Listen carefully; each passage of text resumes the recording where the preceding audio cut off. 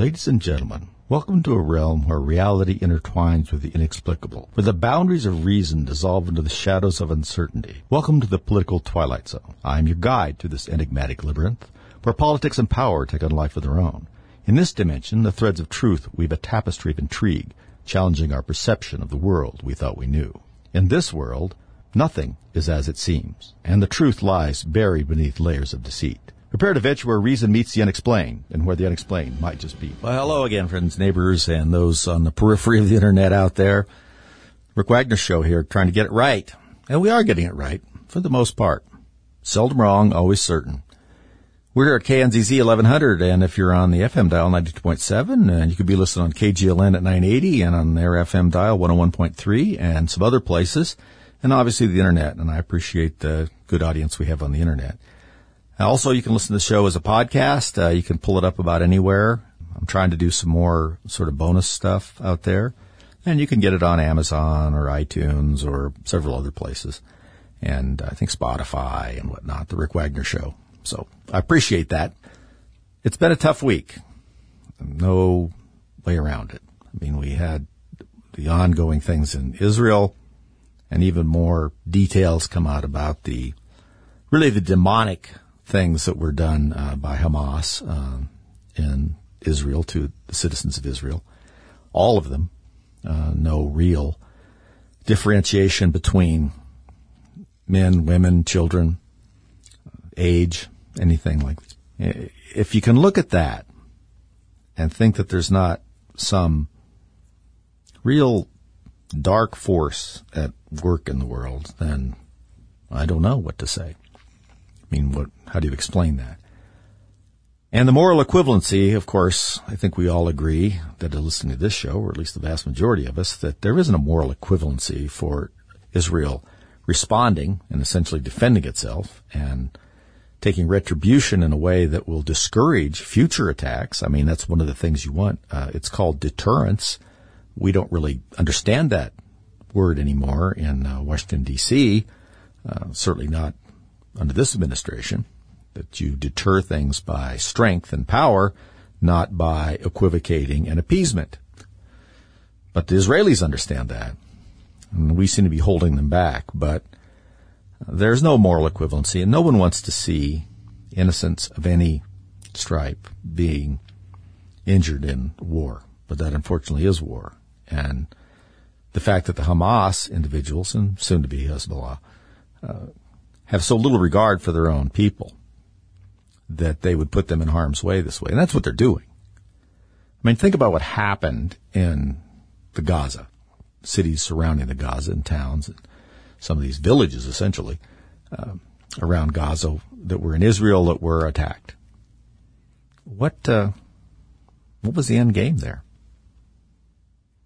They didn't take any territory, not holding on to anything. They didn't seize any land or resources or anything like that. It was just pure terror. And you have to know that when you retreat back into the population that you emerged from, that there's going to be damage there. That if somebody responds, there are going to be people who are not responsible for that initial outrage that are going to be injured. So the answer is, you don't care. There really isn't another explanation about Hamas's ideas about other people in the Gaza that are not part of Hamas. They don't care. They're just human shields as far as they're concerned. And this has been the tactic of these organizations for a long time. I mean, you don't build missile bases and headquarters for your higher-ups under schools and hospitals and places of that nature and think much of the civilians around you. If you want to see, the Hamas, that's not an army. That's just a mob, and hateful-filled mob. It's not much of an army. And one of the reasons you know that is because they don't want to confront the real army, Israeli Defense Force. They've not had a great record when they run into those guys. They don't march into battle against the Israeli Defense Force, or anybody really. They skulk around and wait for nobody to be there and attack innocents. It's just a criminal organization. that has a creed associated with a religion. And it is vicious. So it's very difficult, I think, to hear some of the things that went on. And then, of course, we had this terrific shooting in Maine. It's just horrible. I don't think any of us, and it's probably a good thing, can get inside someone's head that has the idea that this somehow is going to solve their problems, no matter what they are. I understand that some people's mental operation is so deranged and kinked up that they think they're doing something maybe other than what we see. I don't know, and quite frankly, I don't care. These people need to be eliminated. The thing that I wish most about that incident was that when the character came through the door, barefoot, I might add, and had an AR and raised it to his shoulder, that someone else would have been in there, an armed citizen, and would have taken him immediately out. That should have happened. He shouldn't have been there to begin with, sure, but that should have happened. And now, instead of getting some answers to these questions, like what's happening in society that all these things are coming about, we're going to get calls for gun control. Again, that's all we're going to get. That's all the Democrats can ever offer. Gun control and new ways to take firearms away from people that haven't done anything. That's the way. Or create new crimes such that you can't have firearms. You know, the idea that, that you can have a red flag law. That's not really a crime. And people can have their weapons seized. And my understanding from looking at some of this stuff is, even if that gets withdrawn, pretty hard to get your stuff back. And I've spoken on this in the past. I think it's a dangerous situation. Not only do I think it's easily made unconstitutional, the way it would be done. Obviously, we see people testing the boundaries of the Second Amendment all over the place. And that lunatic in New Mexico, the governor down there, originally trying to ban concealed and open carry, and, in a couple of counties down there. That got slapped down. Now she's come back, and tried to create these safe areas, if she wants to think of it that way. This is not a solution to the problem unless you think the problem is having armed citizens and people other than the government having any kind of access to force, which seems to be what's going on in the mind of some of these people.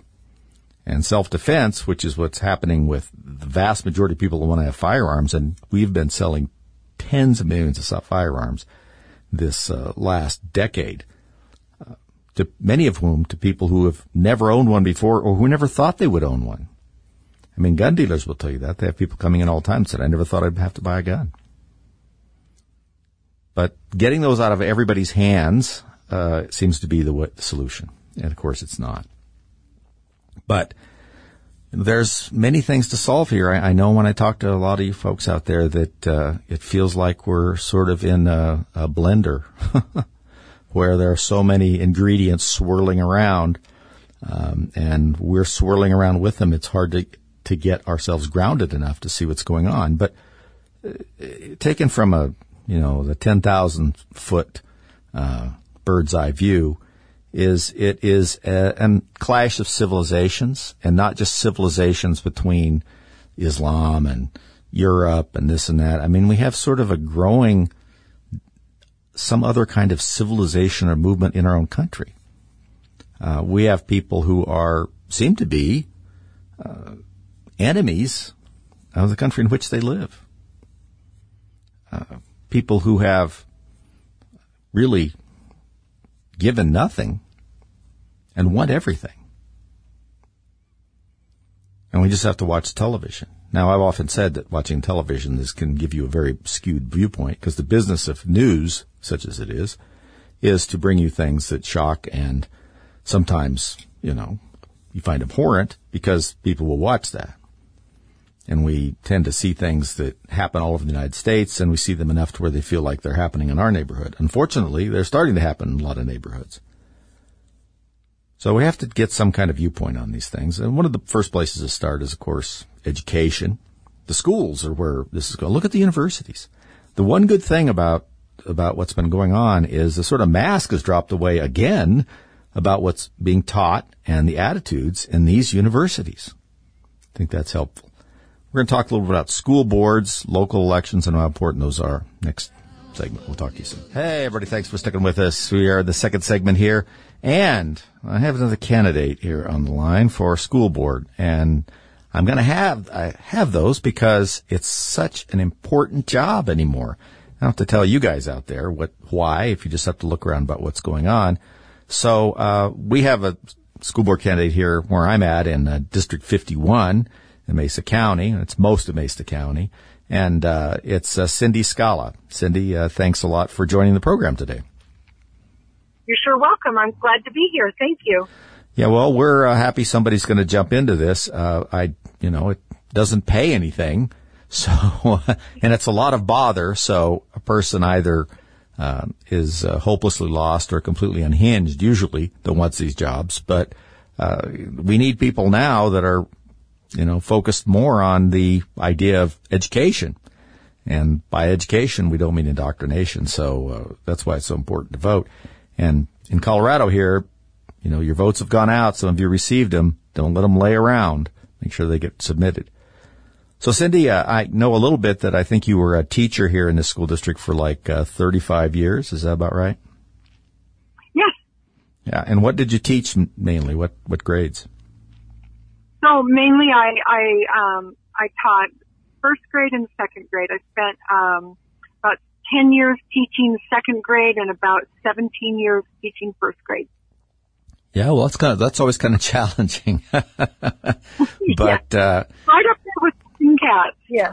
Yeah. So, when you decided to run for school board, what motivated you? Usually there's something, everybody has the same kind of answer. Oh, I want to see people educated and stuff, which is good.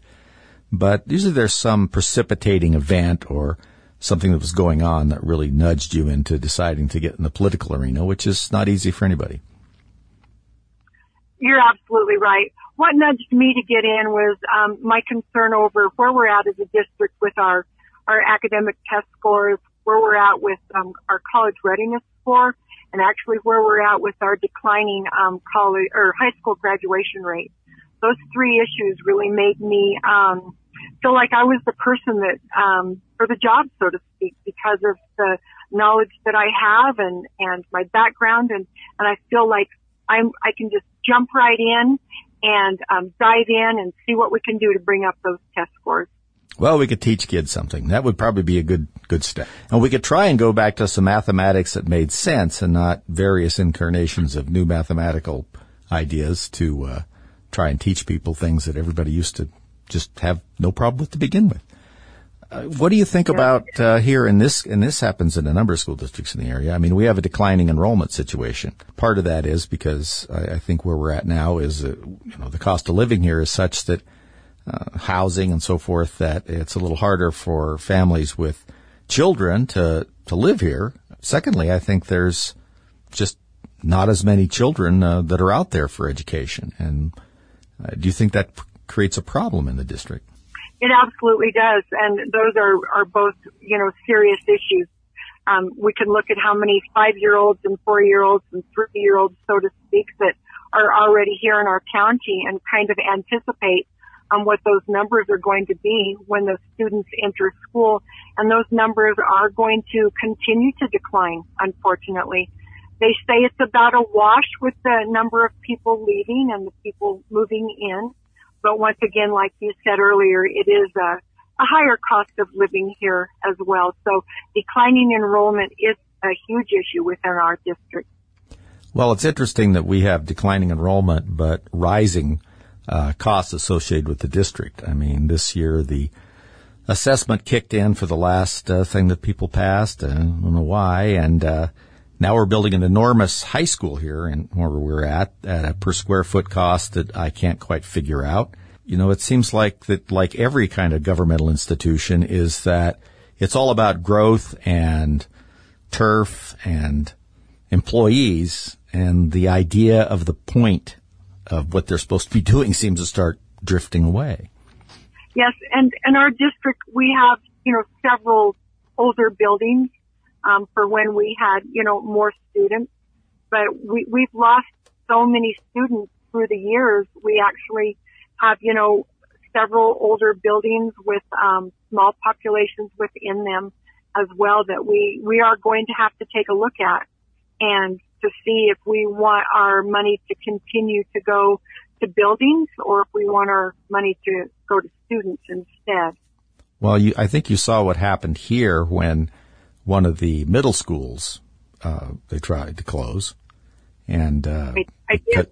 And people went berserk, even though the fact that the enrollment was very much down.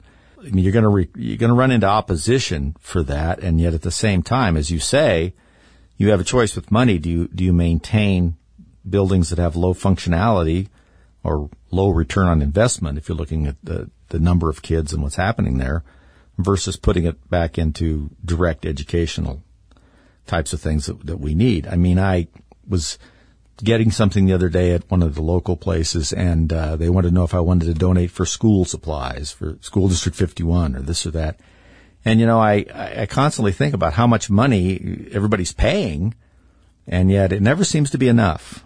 It's never enough. And every solution to the problem of low test scores and poor performance, absenteeism, and, in some cases just disruptive behavior at some of the places, it's always money. Like I said this in the past, they say money's the root of all evil, because I'm starting to think that might be true, because it seems like the more money we throw at problems, the worse they get. So how do you feel about the budget? Well, that is one complicated thing that we've got going on with our budget. There are so many factors that go into the budget, and we've had so much federal money coming in as a result of COVID, and those ESSER funds are they're finishing. We will not receive them anymore. There was actually staff hired that was a direct result of that funding. We have that budget stabilization factor that's sunsetting. That will not be a part of it as well. But yet we're told that our schools will be fully funded, but no one knows what that looks like. And when you look at our budget, there's not a lot of places to trim there. But you can't help but, like, once again, look at all of these older buildings that we have. We have a committee doing a look at every single building within our district and determining the needs of the grounds, the building, everything from carpets to walls to roof. And that report's supposed to come in March. And I'm really apprehensive as to what kind of a picture that's going to show us as to how much more money we would need to pour into some of these older buildings as well. What do you think about the idea, and I know this is going to be impossible with the union, but, merit-based pay structure, where you actually have, performance by classroom or instructor, and that is a major part of their salary adjustment. And people that are doing well, you make that a much more attractive position. People can make more money if they're good teachers, and if they're not, maybe they find something else to do.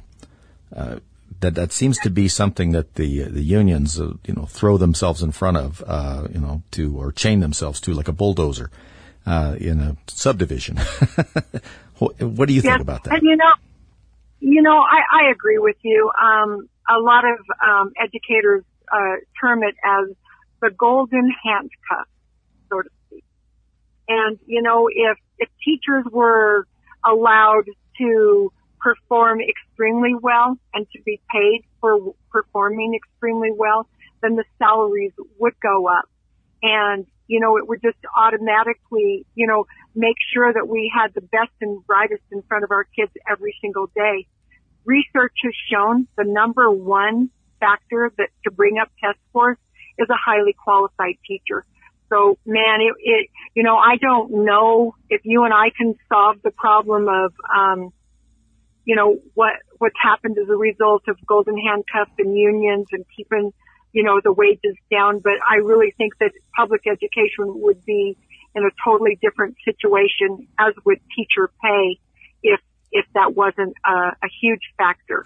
Well, it goes without saying that, I've had a number of people work for me over the years, and if you're paying everybody the same or pretty close to the same, and one person's doing a really good job, and the next person is maybe not so good, maybe not a good job at all, and they're getting either the same or pretty good money, or the same money, it's very difficult to keep the better person motivated. And at some point, what's the point? I mean, we'd like to think people are altruistic, but it's hard to maintain that when the guy working next to you is doing half your work and getting paid the same. So it is difficult, and I hope we can address that. And I know we have charter schools in the area, and they've been attracting a lot of students out of the system. What do you feel about charter schools? I think that there is a need at this point in time for charter schools. I feel that parents kind of felt like they lost their voice, and they wanted to be more involved in their students' education, or as a result of the pandemic, they became aware of certain things that were going on in the classroom that they wanted to make sure their student wasn't participating in.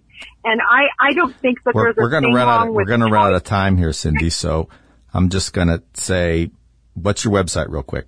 Cyndee4kids.com. That's the number 4. Okay. Cyndee4kids.com. All right. Well, thanks for joining us, and rest of you hang on. Hi, folks. Thanks for sticking with us here. Still Rick Wagner getting it right here on KNZZ and KGLN. I enjoyed that interview with Cyndee Skala about running for a school board position here where I'm at for a couple of reasons. One is that we want to have good candidates everywhere who have at least some kind of values that have to do with educating kids. And the other thing is just to try and keep everybody focused on this idea that we have to take back control of our schools. And like I said earlier, if you wonder why, just take a look at what's going on the college campuses. Those kids did not just show up there without having a little background that made them susceptible to this kind of radical ideology. They get schooled, no pun intended there, I guess, from a very early age now. Anybody that's probably over 40 years old or 45 years old has a very, I think, incorrect viewpoint of what goes on in schools these days. Primary school, middle school, high school. And it's natural. We all base our opinions about things on our own experiences. I mean, we have to. What other experiences do we have? Unless we've done some studying of it and read some sources that we really trust and help mold our ideas. So our ideas about this stuff, even when we take our experiences and try and say, okay, this is how that was, and so if they radicalized it, this is what it would be like. I don't think we really have any idea of how radical things have become from the very beginning. I just don't think I don't think anymore that we have any sense of that. I think that as bad as we imagine it, it's probably a little worse. So the only way that we can get back in control of this is to take back the control of the classroom from the educational establishment and put it back where it always used to be, which is pretty much with parents that set the agenda, or at least they approve of the agenda that is put before them by the administration and the school board. And when we quit paying attention to who's on the school boards, just like we've quit paying attention to who's on our city councils and other areas just like that, we invite this kind of penetration of radical ideologies because it makes it easy. It may be pretty hard to convince you that versions of socialism and some of these other things are a good idea, but it's not really that hard to convince somebody that's 11 about those kinds of things. So, of course, you're going to end up doing that. You're going to go at that is because it's the low-hanging fruit of indoctrination. Or you argue with somebody that has a lot of life experience and a whole different way of thinking about things based on reality and lived experience, as I've said, when you can get somebody who doesn't know any better. And in a position that they are told they should pay attention to. I mean, they're told to listen to their teachers, listen to the educators, and so forth, because they're supposed to be imparting knowledge. So what a great opportunity that presents if you want to do this kind of propagandizing. Especially when we're just sort of unfocused on it. Now, not so much right now, but we have been for a long time. Not that high a priority. We just assumed things were going okay. Yeah, the kids were turning out a little dumber. They couldn't do math and science scores. It's so hot, all this kind of stuff. And we really thought we needed to do something about it, but we just didn't really come at it very hard. And now we look around, wake up, as it were, and see that it's been a lot worse than we possibly could have imagined. And it's not only that children are not getting a good education, but the education that they are receiving is tilted towards certain ways of thinking about things in the world. It's not education to make them better. Oh, let's just say better examples of sorting mechanism in their little heads to know what makes sense and what doesn't. They're not given those skills. I mean, it's important to think about it in the terms of everyday life. If you don't have any experience or any education in taking a look at your profit and loss column at your farm or your business or whatever, and getting a sense of if you're making money or losing money, and how much you need to bring in. If none of that is familiar to you, or you haven't been taught how to do it, then how do you operate your business, your life, or whatever? You don't have the instruction manual. And so if the instruction manual is changed, you don't know the difference because you've not seen the other one. So if the history of the United States is one of horrific oppression, racism, stealing, whatever the kind of crazy things we get out there, is what you're being taught, and you don't have any opposing viewpoint or any access to one, you'll know the difference. Especially when you live in a relatively sheltered environment. And let's be honest, we have tried very hard as a society to consistently try and make the environments that our children exist in safer, more luxurious, less work, all the kinds of things that we thought would be nice to have in our childhood if we get rid of them. And this goes back to the whole, the fourth turning thing we talk about, where each generation generates the next one with a certain set of problems that are reflective back to the generation before.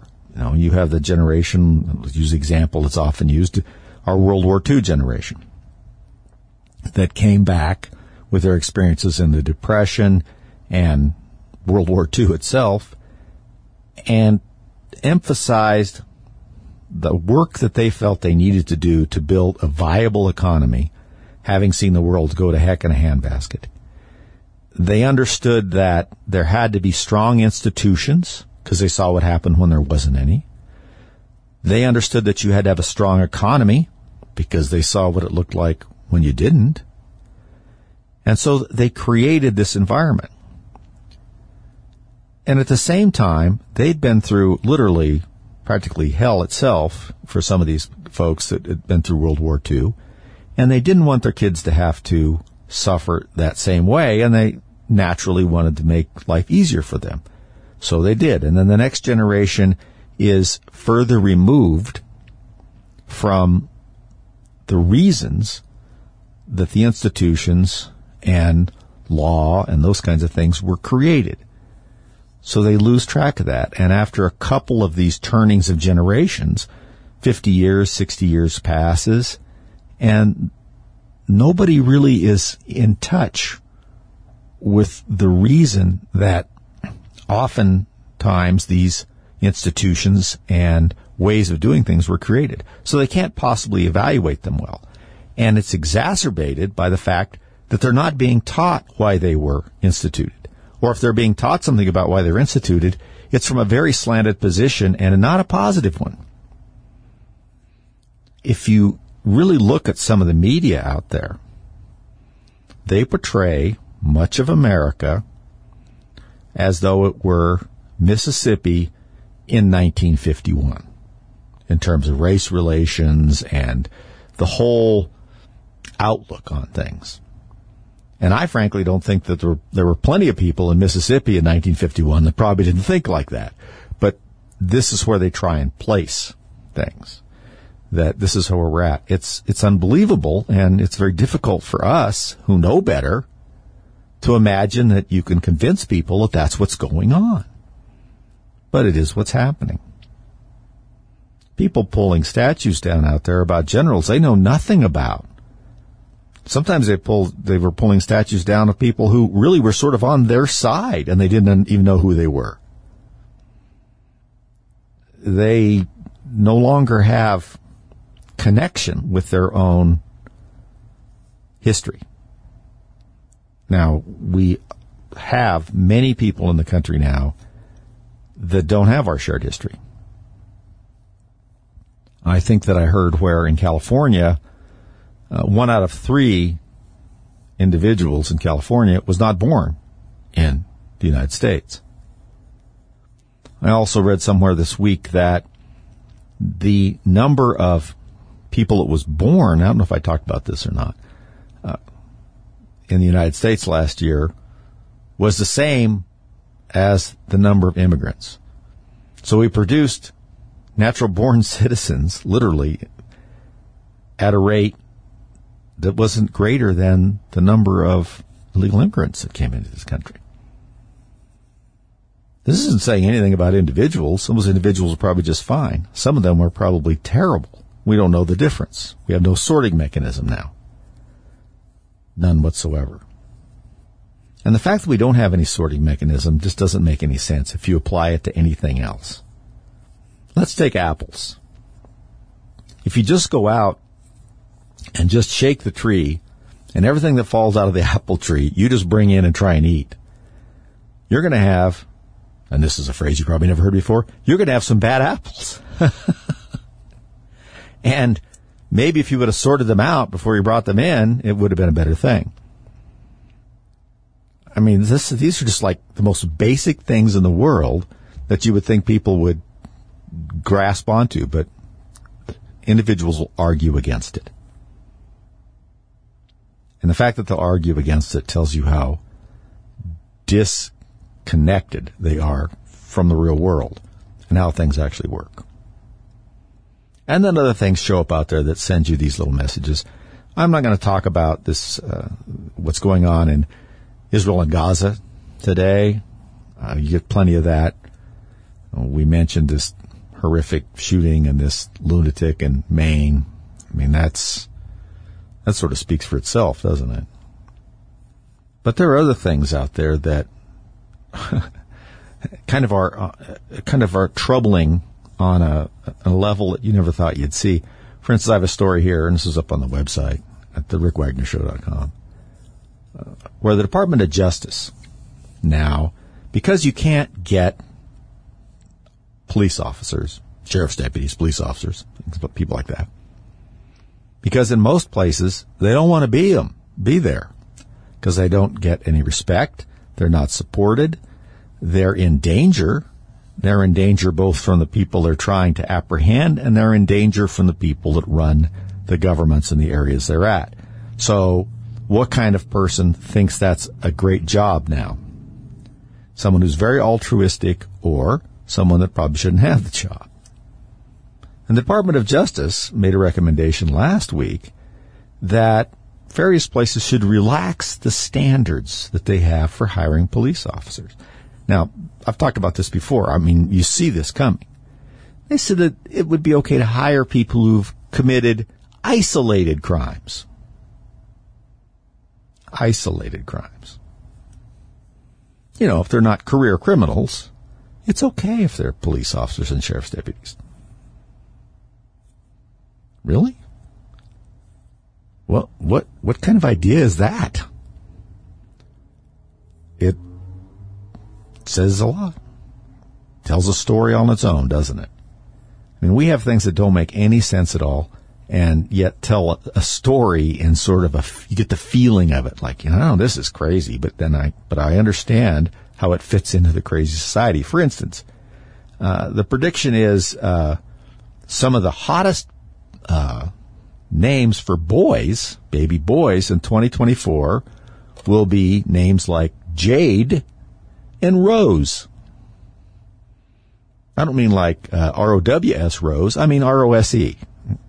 Jade and Rose. This is a prediction that they're saying these are going to be.